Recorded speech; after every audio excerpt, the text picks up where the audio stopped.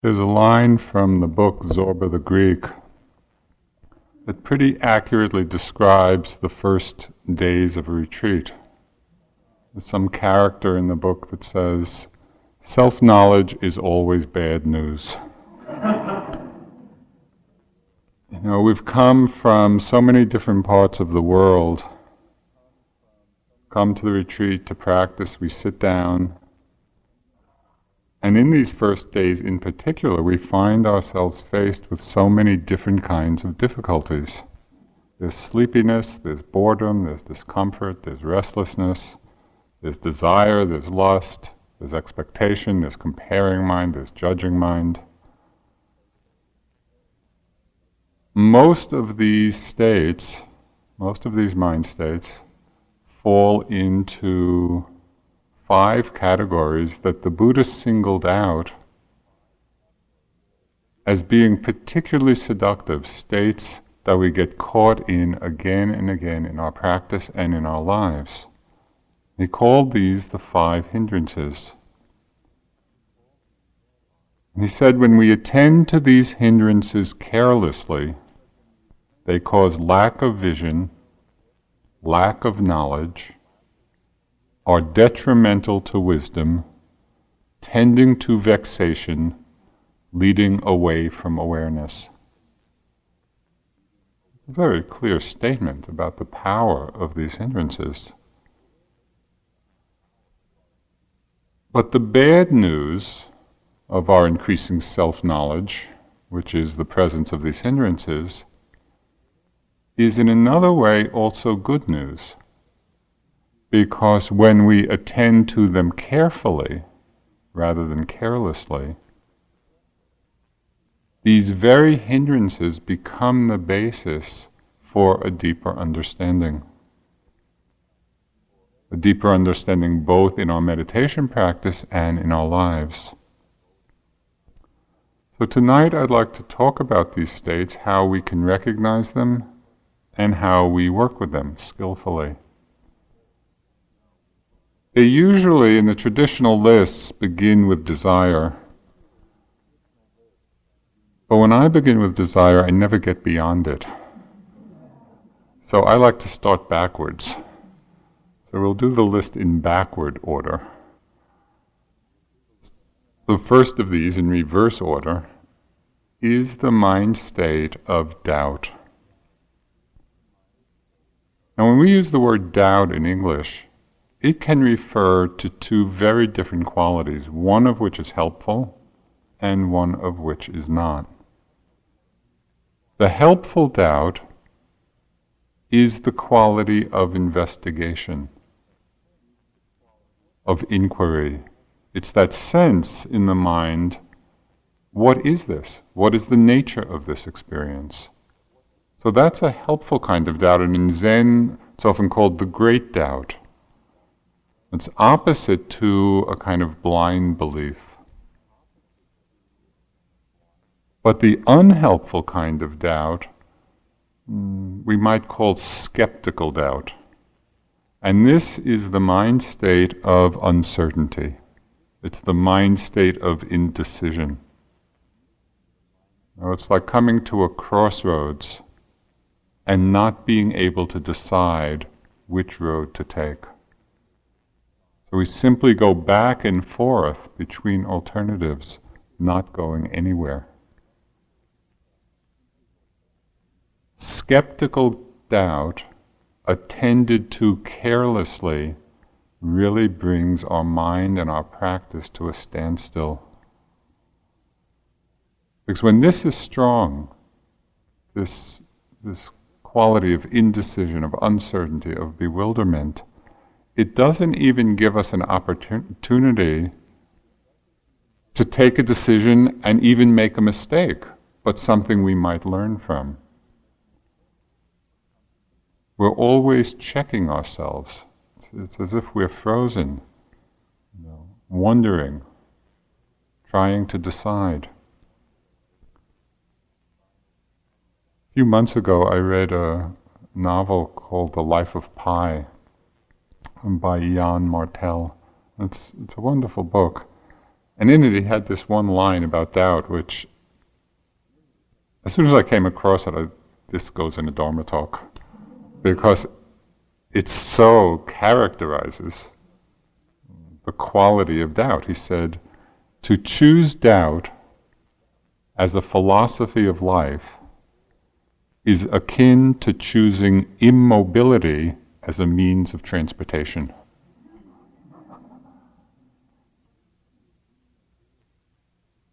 So we need to pay attention to this state when it arises. In meditation practice, doubt can take some very particular forms, and it helps us to recognize them so we can see them clearly. One form is doubt about the practice itself. You come here, you sit down from a busy, engaged life in the world, and the thoughts start coming, what does sitting here watching my breath have to do with anything? It's really useless. Or maybe the doubt takes the form of comparing practices. Maybe I should be doing Tibetan chanting, or Sufi dancing. It seems more engaged, more fun. There can be doubting thoughts, many, about the teachers. Many of you have studied with a lot of different teachers. Probably each of them with a somewhat different perspective, on the practice, on how it should be done. So very typically the mind can start comparing, especially when we come up against some difficulty. Well, somebody else said we should do it some other way, and that seems easier. It's just the doubting mind arising again. And we get into the dilemma, the bewilderment, well, who's right in this comparing mind? And perhaps most difficult to work with, there's a doubt about the practice, perhaps doubt about the teachers, but most importantly, self-doubt can arise. Doubting our own ability to undertake this practice. Doubting our ability to awaken. Am I doing this right? Or I can't do this. It's too hard. It's not the right time. I should have waited. All of these are manifestations or forms of the doubting mind. So when this pattern of self-doubt is strong, when it has become a habit in our minds, it becomes a very debilitating force in our lives. Because we're always undermining ourselves. We hold back. There's an interesting phrase in English which I think illuminates the power of this mind state. We say somebody is plagued by doubt. It is like a plague. It's like a plague that weakens us. Instead of arousing the energy to make the experiment, just to plunge in and do whatever the activity is, and engaging fully in it to see for ourselves whether it's of value or not. When doubt is present, when self-doubt is present, we simply get lost in this endless speculation. And then doubt becomes self-fulfilling. Because being lost in these thought loops of doubt really is useless. And so then the doubt's self-fulfilled. Well, the whole practice is useless. Because in fact we're not doing it.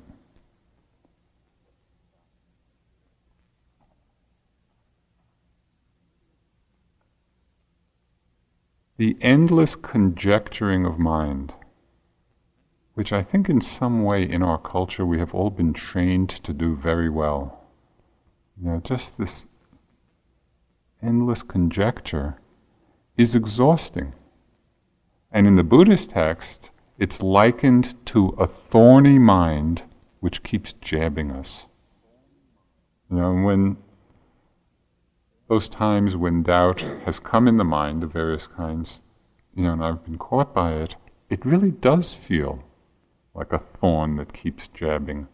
And it makes us irritable, it makes us discouraged, it makes us dissatisfied. Now, the great seduction of this mind state, and it is very seductive, it's easy to get caught in it. The great seduction of it is that it comes masquerading as wisdom. We hear these very wise-sounding voices in our minds. Very reasonable. And so we get caught up in them, in these endless thought loops. So what to do? How do we attend to it carefully? How do we bring mindfulness to it? First, we need to recognize the various voices of doubt as they arise. Note them as soon as they arise, or as soon as you become aware of them. I can't do this, doubting tape. It's too hard, doubting tape. Who are these teachers anyway? Doubting tape. Just seeing it as a thought. If we catch the tape quickly, we can see it arising close to the beginning and not get seduced by its very convincing tone, we see that it's just another thought.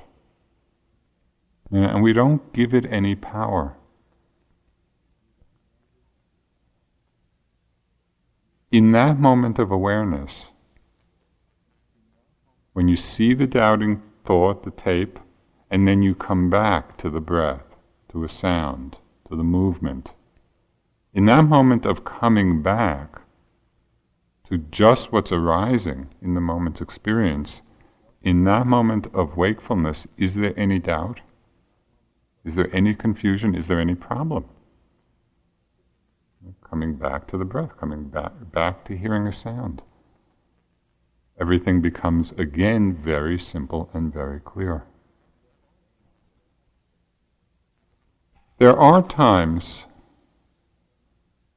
especially for people of a more intellectual bent, if doubts are very persistent, and you try the careful noting, but they're really pressing on you, it can be helpful to have some intellectual clarification, and so you can bring up whatever that doubt is in the interview. Because so much of the Buddhist teachings, so much of it is pragmatic common sense about how to free our minds. So many of these doubts on an intellectual level can be clarified easily. This is the first of the hindrances. And it's said that of all of them, it's the most dangerous. Because when we're not with it carefully, it brings our practice to a standstill.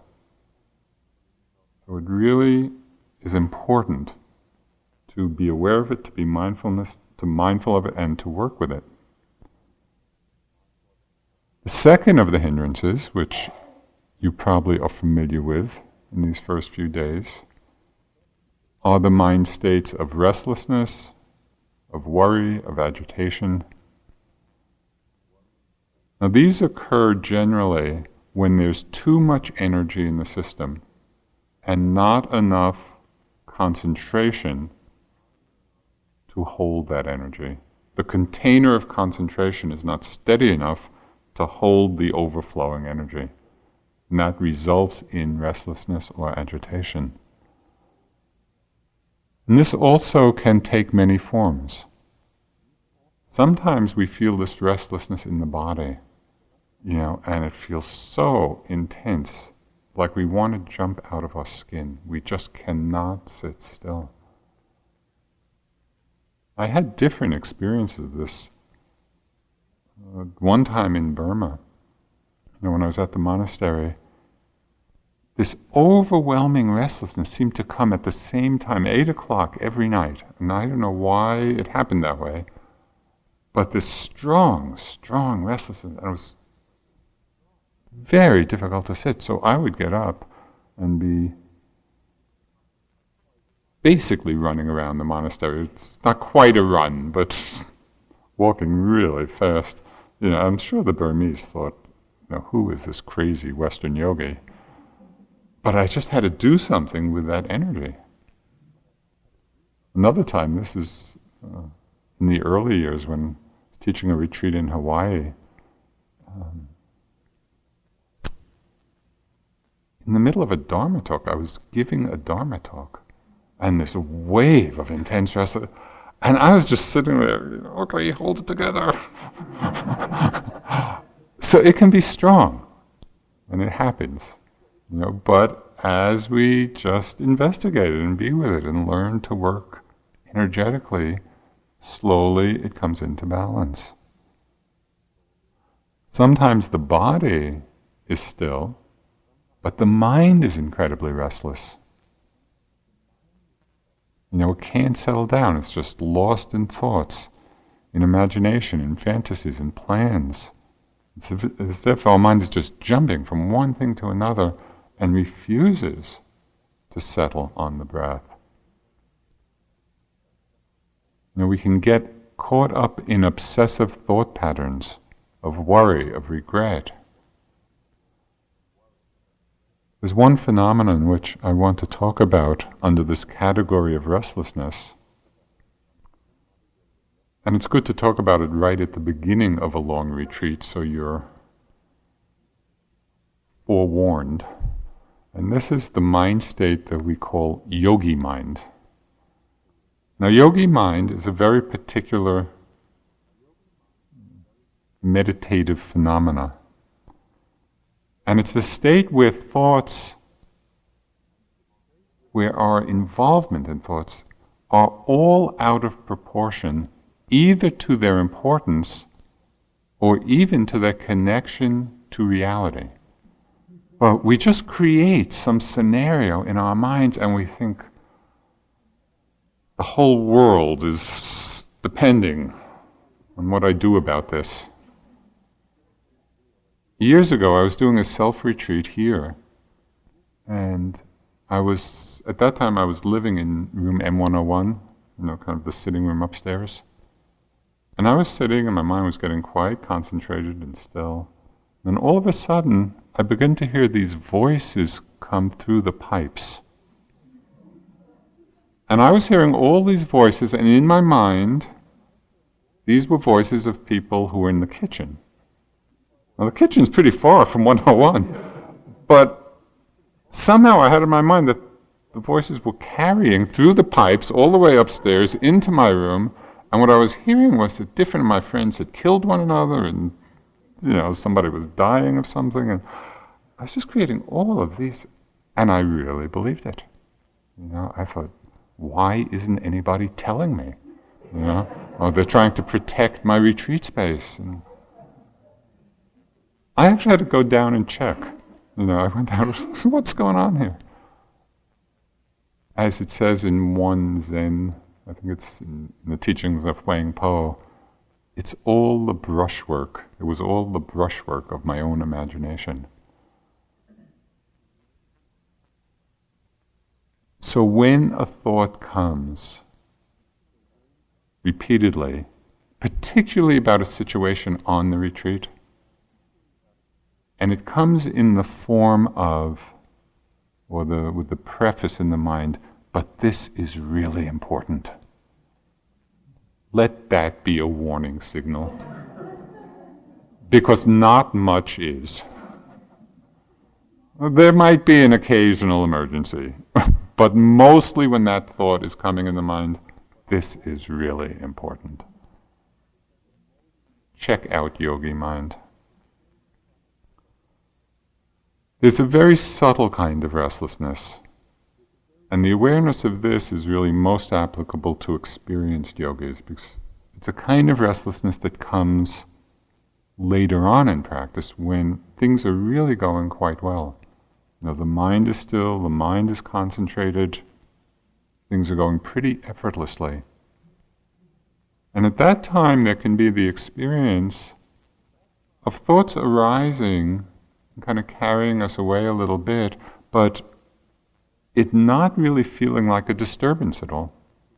Because the general momentum of the mindfulness is so strong, and things are flowing so smoothly, that the thoughts come and they're there and it's not disturbing, we're not agitated, and then they fade away.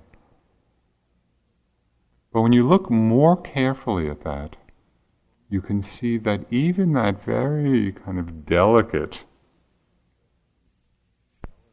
state of being lost in a thought is itself a kind of restlessness. And we attend more carefully to that and just bring a more refined attention. At that point, we find ourselves dropping into an even greater clarity and stillness. The restlessness happens on many levels, and we want to get familiar with it. It's not uprooted, according to the Buddhist teachings, until one is fully enlightened. It's one of the last of the defilements to be uprooted. So it's worth getting familiar with, sort of making friends. But what to do when restlessness on any of its level, that intense restlessness of the body, the restlessness of the mind, this more subtle kind I mentioned, as with all the other hindrances, the first step is to recognize it as quickly as possible. If this is restlessness, we name it, we open to it. And we can begin to understand the energetic process of it. We can see, there's too much energy, either physical or mental energy, not enough concentration. And in understanding that, we can begin to play with ways of bringing those two factors into balance. Sometimes there's this imbalance, this restlessness, because we're too lax. We're too lax in our attention, in our mindfulness. We simply let the mind continually wander off. If that's the case, if we feel like we're being too lax, then it's like reining the mind in. And we really focus down, closer attention. We've been speaking about connecting with the breath in general, but specifically in times of restlessness. It can be helpful not to focus on the breath, but to focus on a half breath. A whole breath, an in-out cycle might be too long, too much opportunity for the mind just to jump off. But if we give the mind a shorter duration, which to pay attention, just a half breath, can I really feel that carefully? Just the in-breath, just the out-breath. That can be a way of reining the mind in, of stabilizing, of strengthening the samadhi, the one-pointedness. Sometimes we need to give ourselves a little talking to, where we realign, or we remind ourselves of our basic intention or aspiration in being here. And one time in my practice, when I was having a lot of mental restlessness, my mind was just going here and there and indulging a lot of thoughts. And then at a certain point I saw this happening and I said, Joseph, do you want to think or do you want to get enlightened? And it was just a reminder to myself, I don't need to keep indulging that. I can really arouse a certain quality of intentionality here. Okay, come back. Pay closer attention. So that's on one side. That's when we're too lax. Sometimes we get restless because we're too tight. We're trying too hard. We're getting wound up. So then we need to open to become more spacious, to become more relaxed. Making the mind big enough, spacious enough to hold all the energy. And we can do that by opening to sounds. We just sit, let the mind become very wide open. Just sounds are appearing and disappearing, so we create this big space. Or we might be with the breath, but not zeroing down on it, but feeling the breath within the context of the whole body. So we're making, again, a bigger container to hold the energy.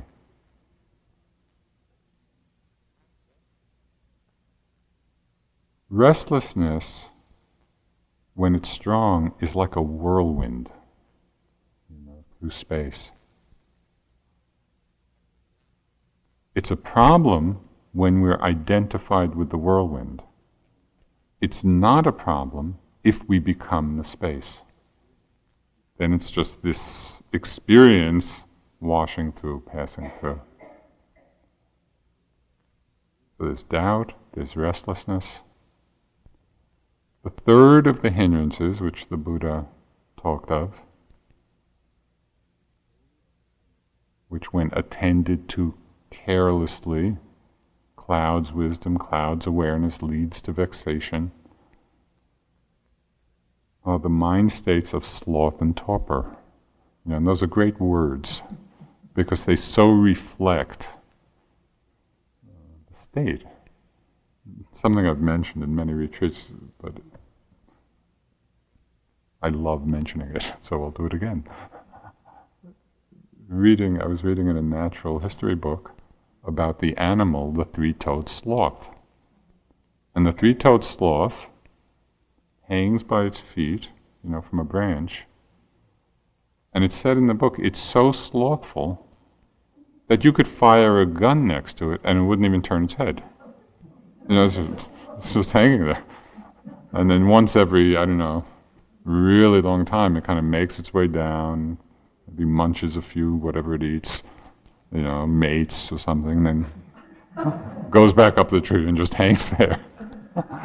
Well, this is the mind state of sloth. Sleepiness, dullness. It's very common on the first days of retreat. As people come in, if you're feeling it, and if you're experiencing it at different times, it's not surprising. It might happen generally, the general feeling through the day, or it might be periodic, intermittent periods of real dullness. Why do we feel it so strongly, especially at the beginning of a retreat? It's so strong because in our daily lives, most of us are moving on the energy of stimulation. That's what's energizing us. It's of stimulants, of tea and coffee, but also all the input, all the sensory input, the conversation, the engagements with people, the books, the newspapers, the activity. And it's like our lives are being driven or are run by this energy of stimulation. We come here, it's like 90%, 95% of our usual stimulants are absent. So quite naturally, the first response is going to be kind of collapsing into this place of dullness. But something quite extraordinary happens, and those of you who have done, many retreats know this. We go through the dullness, and we actually start connecting with a much deeper source of energy within us. And this happens for most people. We need to go through the cloud of dullness, but then we start connecting with the energy of this mind-body system. This whole system is an energy field. And when we connect with that, there is a quality of wakefulness and alertness that comes that's not dependent on external sources. And so some of you might find yourself getting alert earlier in the day, or finding you're awake later at night, or needing less sleep. This is what typically happens over time.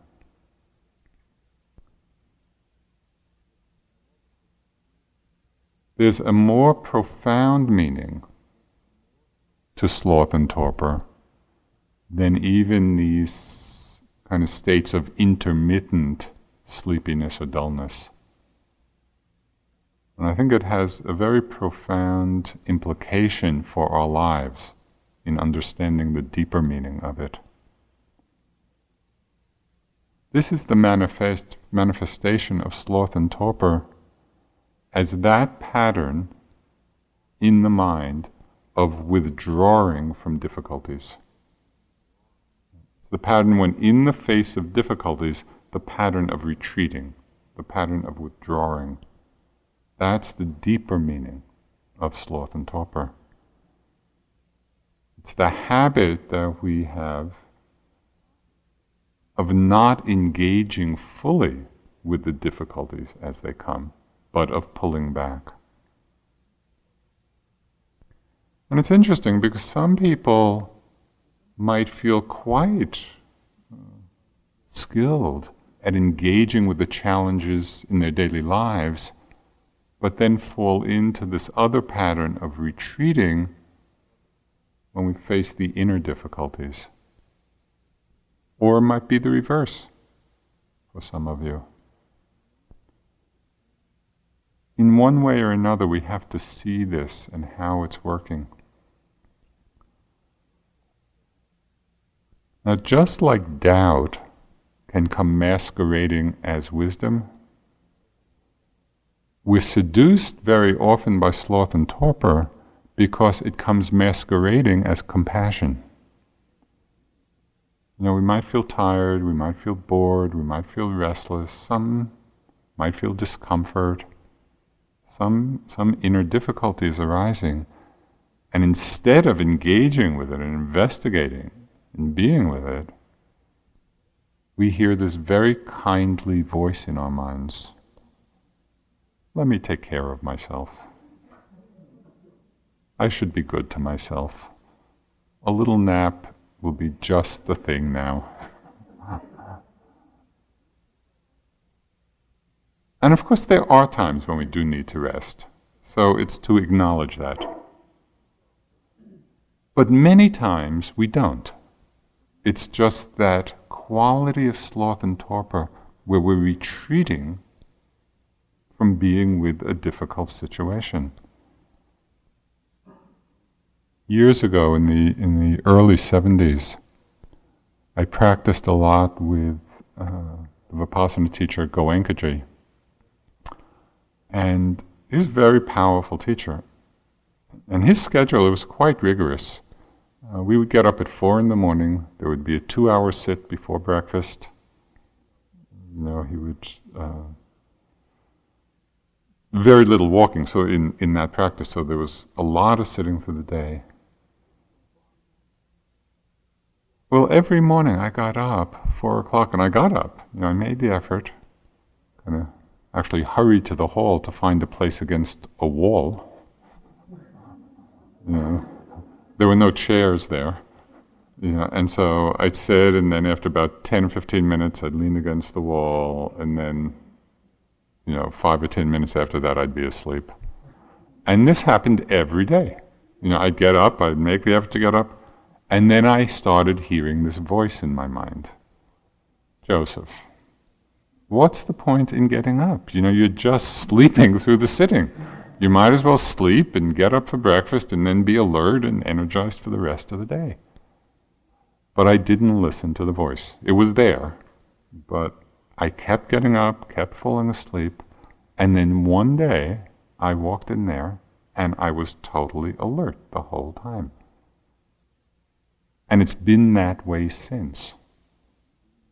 It was such an important lesson to me that even when we think nothing's happening, and why don't I just pull back and take it easy?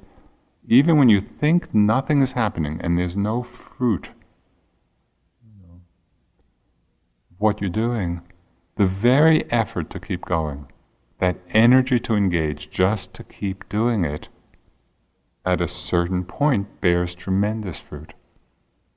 So we want to be careful about that voice, not be fooled by that compassionate sounding voice in our minds.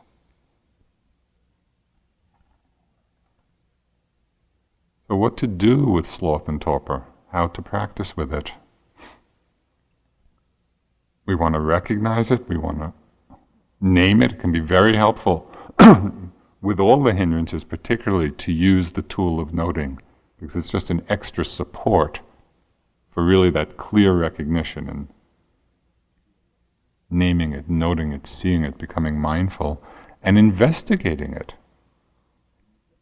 Something I found very helpful to do when the mind is sleepy or dull, by way of investigation, I'll often ask myself the question, what is this experience that I'm calling sleepiness? We can quickly name it, but how often do we actually go into it and examine, what's the constellation of experience? The sensations in the body, the quality of the mind.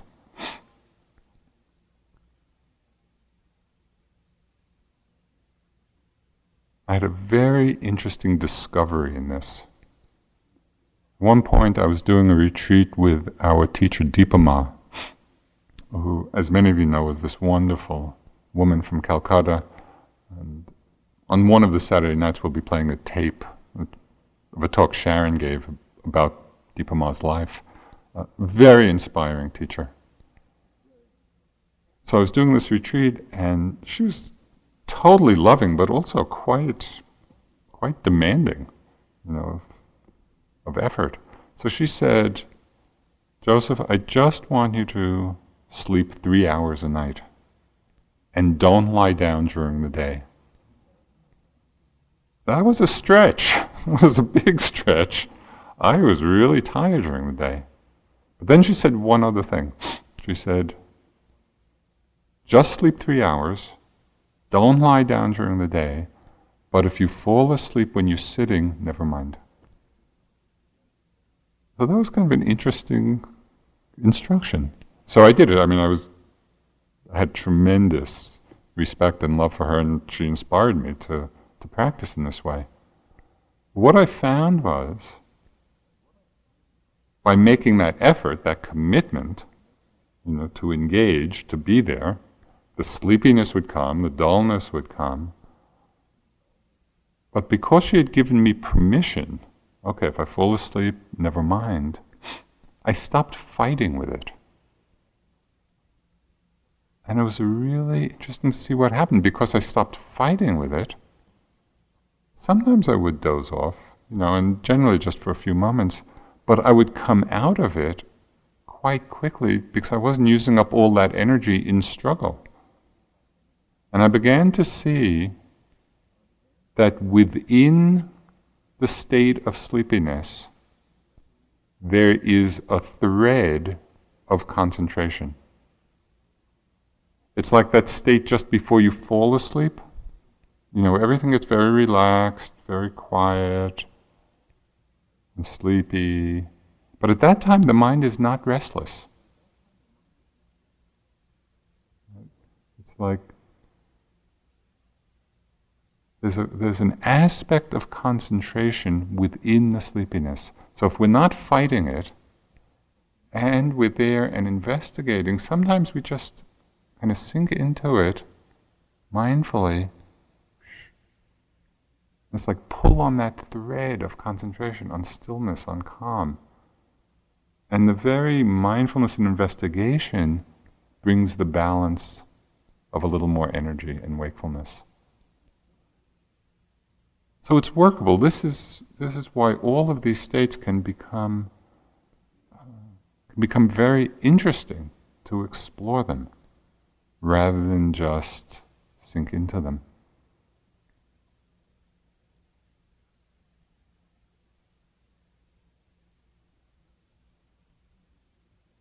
Sometimes you can do fast walking. Sometimes doing very slow walking. If you're feeling sleepy, try fast walking. I found at times slowing myself way down, microscopically. How slowly can I walk and still move? Marcel Marceau, he does a routine where he goes from standing to, it's either sitting or lying down. You never see him move because the increments of movement are so small. Well, that's quite amazing. At one time, filled with sloth and torpor, I just tried doing that. How slowly can I move and still move? Within 2 steps, I was wide awake because of the level of interest and the level of care that it needed. So play with it. Rather than retreat from it, really go in and engage.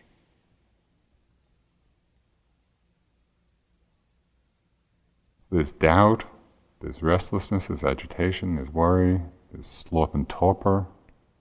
The fourth of the hindrances that really obscures our awareness, obscures the freedom of mind, is the hindrance of aversion. And we experience aversion in many ways.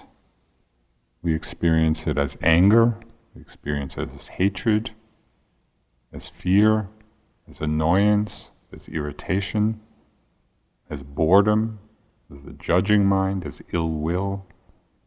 All of these are forms of aversion.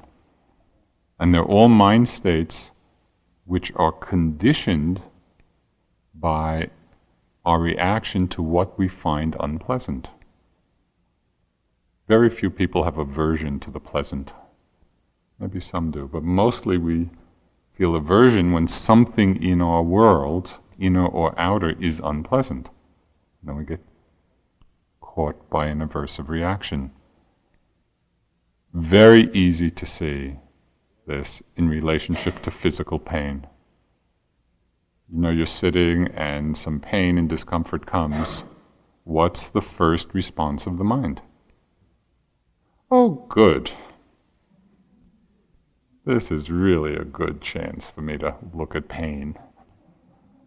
We might get there, but it's usually not the first reaction. Something painful happens and we can feel the mind pulling back, contraction. We don't want to be with it. We don't like it. Well, the Buddha said something very radical to this point. And for me, it's like a pole star, a reference point. He said, as long as there is attachment to the pleasant or aversion to the unpleasant, liberation is impossible. That's quite a statement. As long as there's attachment to the pleasant and aversion to the unpleasant, liberation is impossible.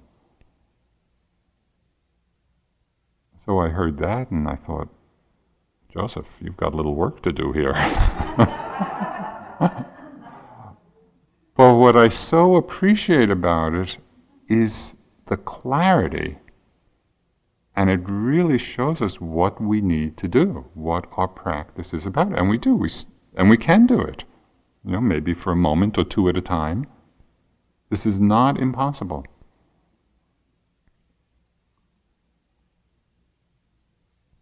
So we see it in terms of our relationship to physical pain.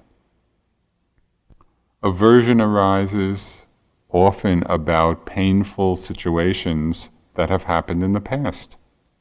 You're sitting here, or walking, and thoughts are going to come up, memories are going to come up about difficult, painful past experience. We think of someone or some situation and we can get angry just thinking about it. But what's important to see is that in that moment, we're really just getting angry at a thought. The person is not there. The situation is not happening. It's simply a thought in the mind. But because we're not seeing that it's just a thought, we're not clear about that, the thought comes and it triggers this reaction of anger, ill will, whatever.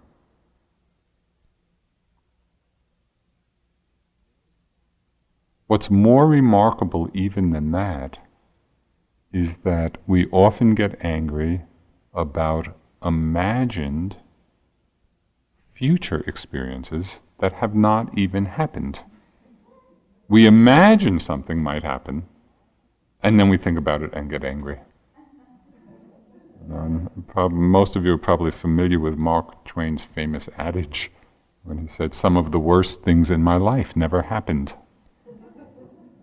Because we create these scenarios in our minds, this brushwork of our imagination, and we look at it and we get angry, we get upset.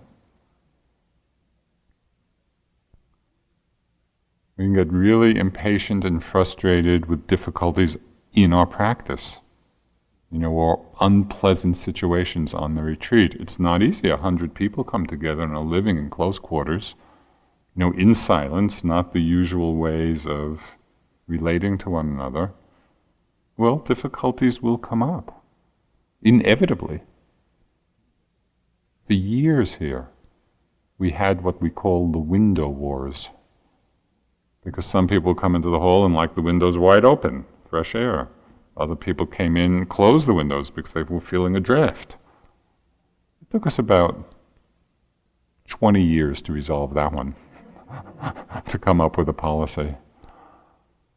So it may take as many years to figure out this whole dividing stuff. So be patient.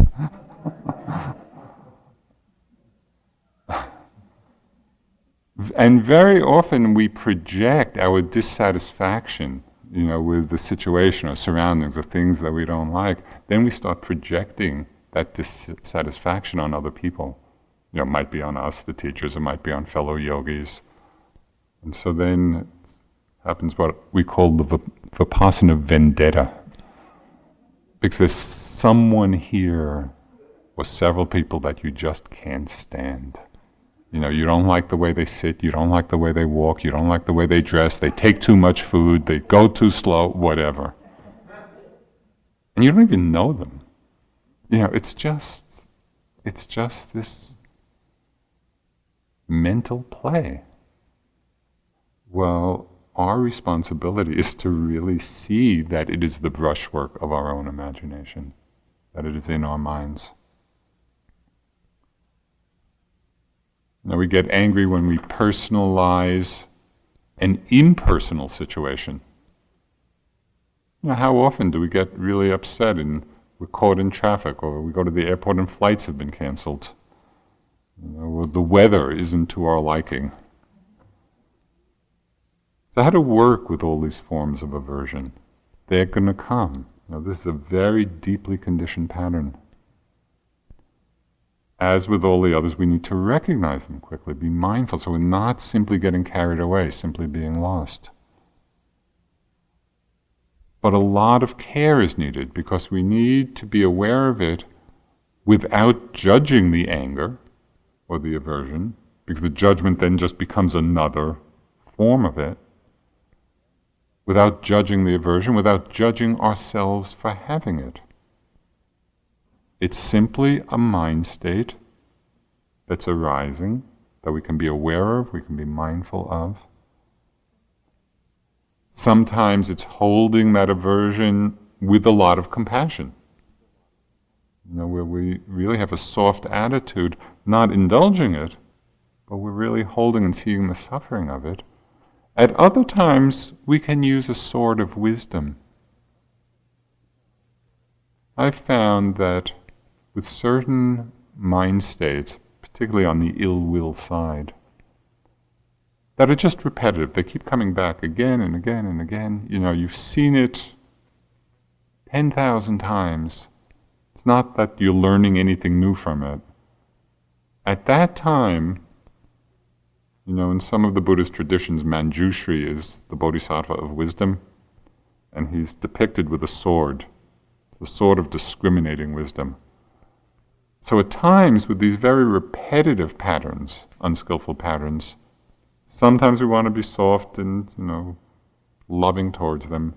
Sometimes we want to wield the sword of wisdom. Okay, enough. I don't need to do this. We really come from that warrior place of strength. The danger or the caution in that is to, if you're wielding the sword of wisdom, to do it without aversion. But it's really from a place of strength. No, this is enough. Bring the mind back. So play both ways.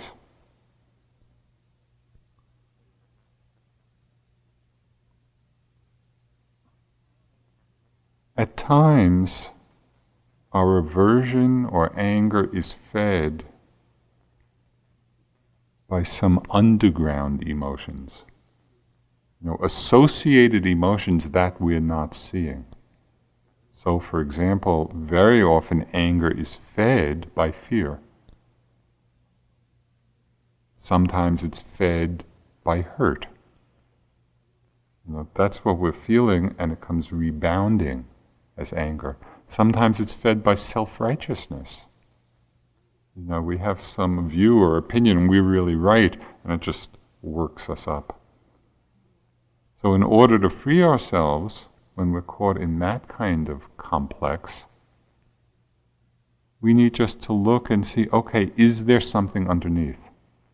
Something underneath the ill will, something underneath the anger, some feeling, some emotion that I'm not seeing. Because when we open to the underlying one, then it's possible to become more accepting and to let it go.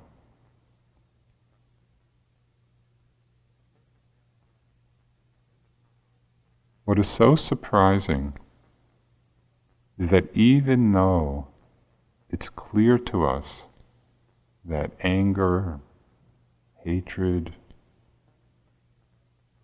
fear, aversion of all its kinds, that even though we see that it's really a state of suffering, it is still incredibly seductive.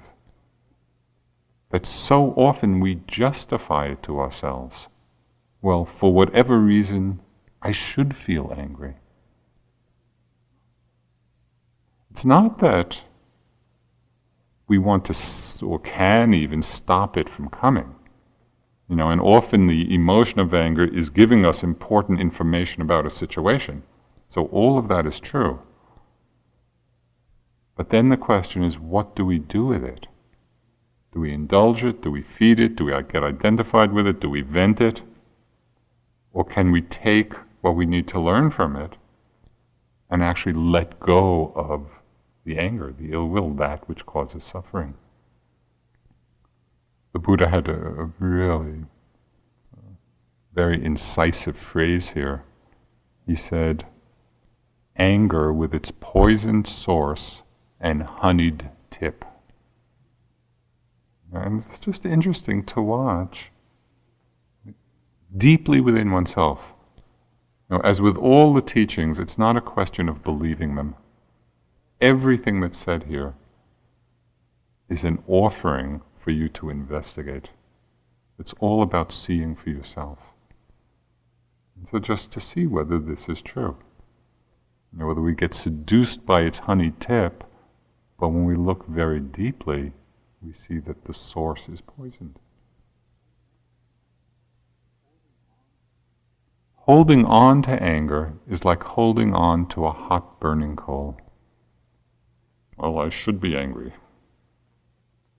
Who is it that's burning? We are. There's a great story that Ajahn Amaro, a monk now living in America in the Thai forest tradition, who's a student of Ajahn Chah. In his last book, he tells of this incident.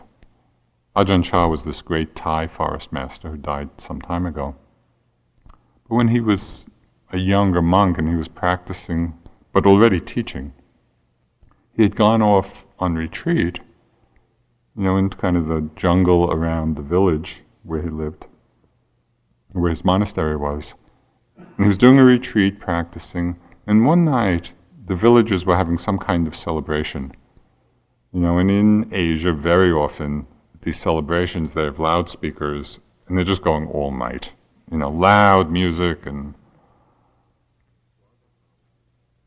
so Ajahn Chah was sitting up in his little hut, getting more and more angry about the noise, especially because he was the teacher to those villagers. Don't they know that I'm up here practicing, and they're probably drinking a lot of liquor and getting drunk and breaking all the precepts, and they really shouldn't be doing this. And his mind was going on and on. So then he started looking at his mind, and this is from Ajahn Amaro's book, quoting Ajahn Chah.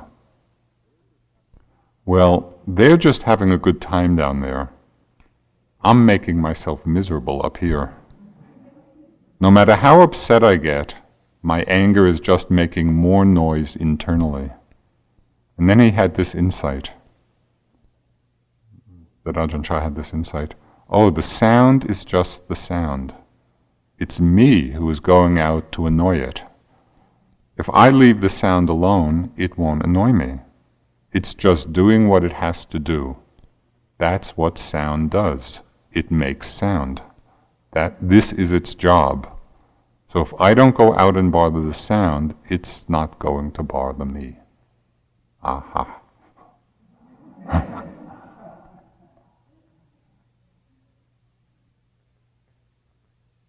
That's our whole practice.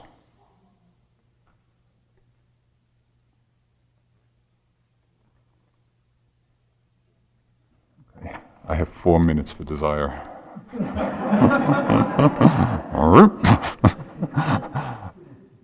There'll be more talks about desire during the retreat, because in some way desire is the most powerful of these hindrances. Craving, desire, wanting. It is the driving force of samsara, of this whole wheel of life and death and rebirth. It's the force of desire which keeps the whole thing going. So it is a very, very deep and powerful force within us.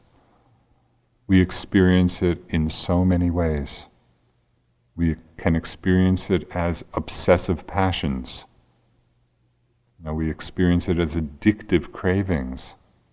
We experience it as recurrent fantasies in the mind, or even just momentary whims, of wanting.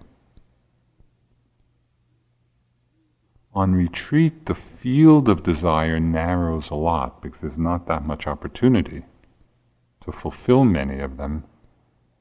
But they can arise, the wanting mind can arise just as strongly. Can be sitting and getting totally lost in sexual fantasies. Or just indulging the pleasant reveries. We're just sitting and enjoying the pleasant dreams, pleasant fantasies. We enjoy our internal dramas or stories. In meditation, desire takes a particular form which is very helpful to see, and that is the form of expectation. It's so common in practice to be practicing with that expecting mind, with that wanting mind. It's not helpful. It doesn't serve our awakening. When you're sitting and there's the mindset, what I call the in order to mind. We're with the breath in order to become peaceful, in order to become calm, in order to get to the next breath. Whenever there's that sense of in order to, we're pulled forward. We're not in balance. We're not in the moment. We're caught in a wanting.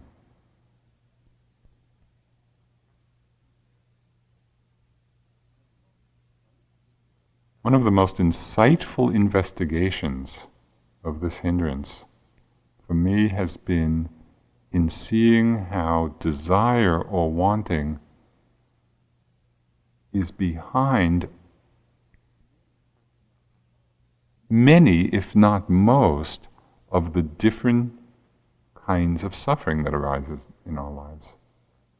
So I would suggest just looking, when you're in some state of suffering, whatever it may be, see if you can trace it back. Not stay so much in the whole story of it, but see if you can trace it back to see if there's a fundamental wanting at the root. Wanting something. Wanting something to be different. Wanting something to continue. Wanting something to go away. If you can trace it back, it gets pretty interesting, because I found that when I trace it back, the suffering back to the wanting, I can feel it energetically as a contraction. I can feel that holding, that contraction of the wanting energy. And I feel it right here. I feel it right in the center of my chest. You may feel it someplace else. But what I'm suggesting is leaving the story of it, going back to the energy of it, and if you can become mindful of that, then it's actually possible to relax it. To see that our identification with that wanting is a choice. The wanting may have come quite spontaneously, but how we're relating to it is a choice. We can either feed it, we can get lost in it, we can expand it. Take a deep breath with the realization, I don't have to want. No one is coercing me to want. And in the release, the relaxation of that contraction, we come again to a place of ease.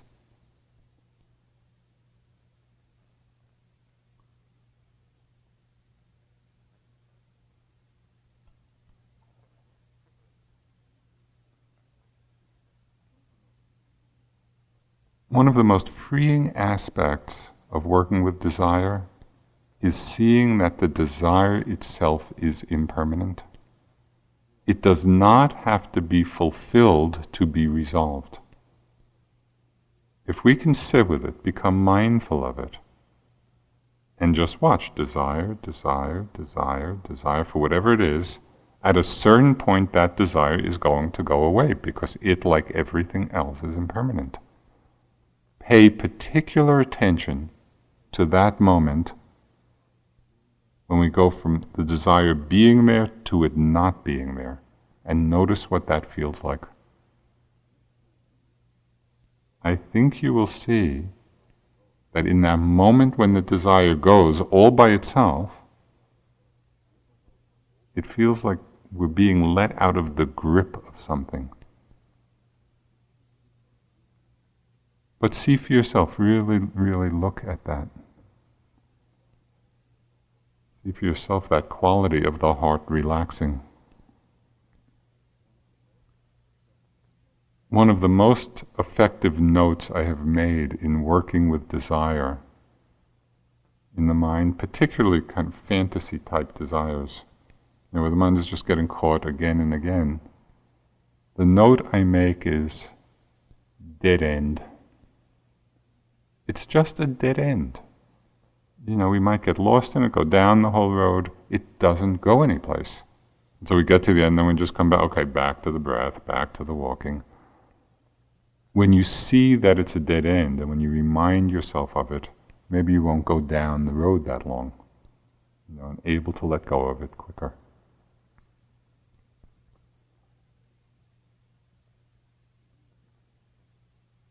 So these are the hindrances. When we attend to them carelessly,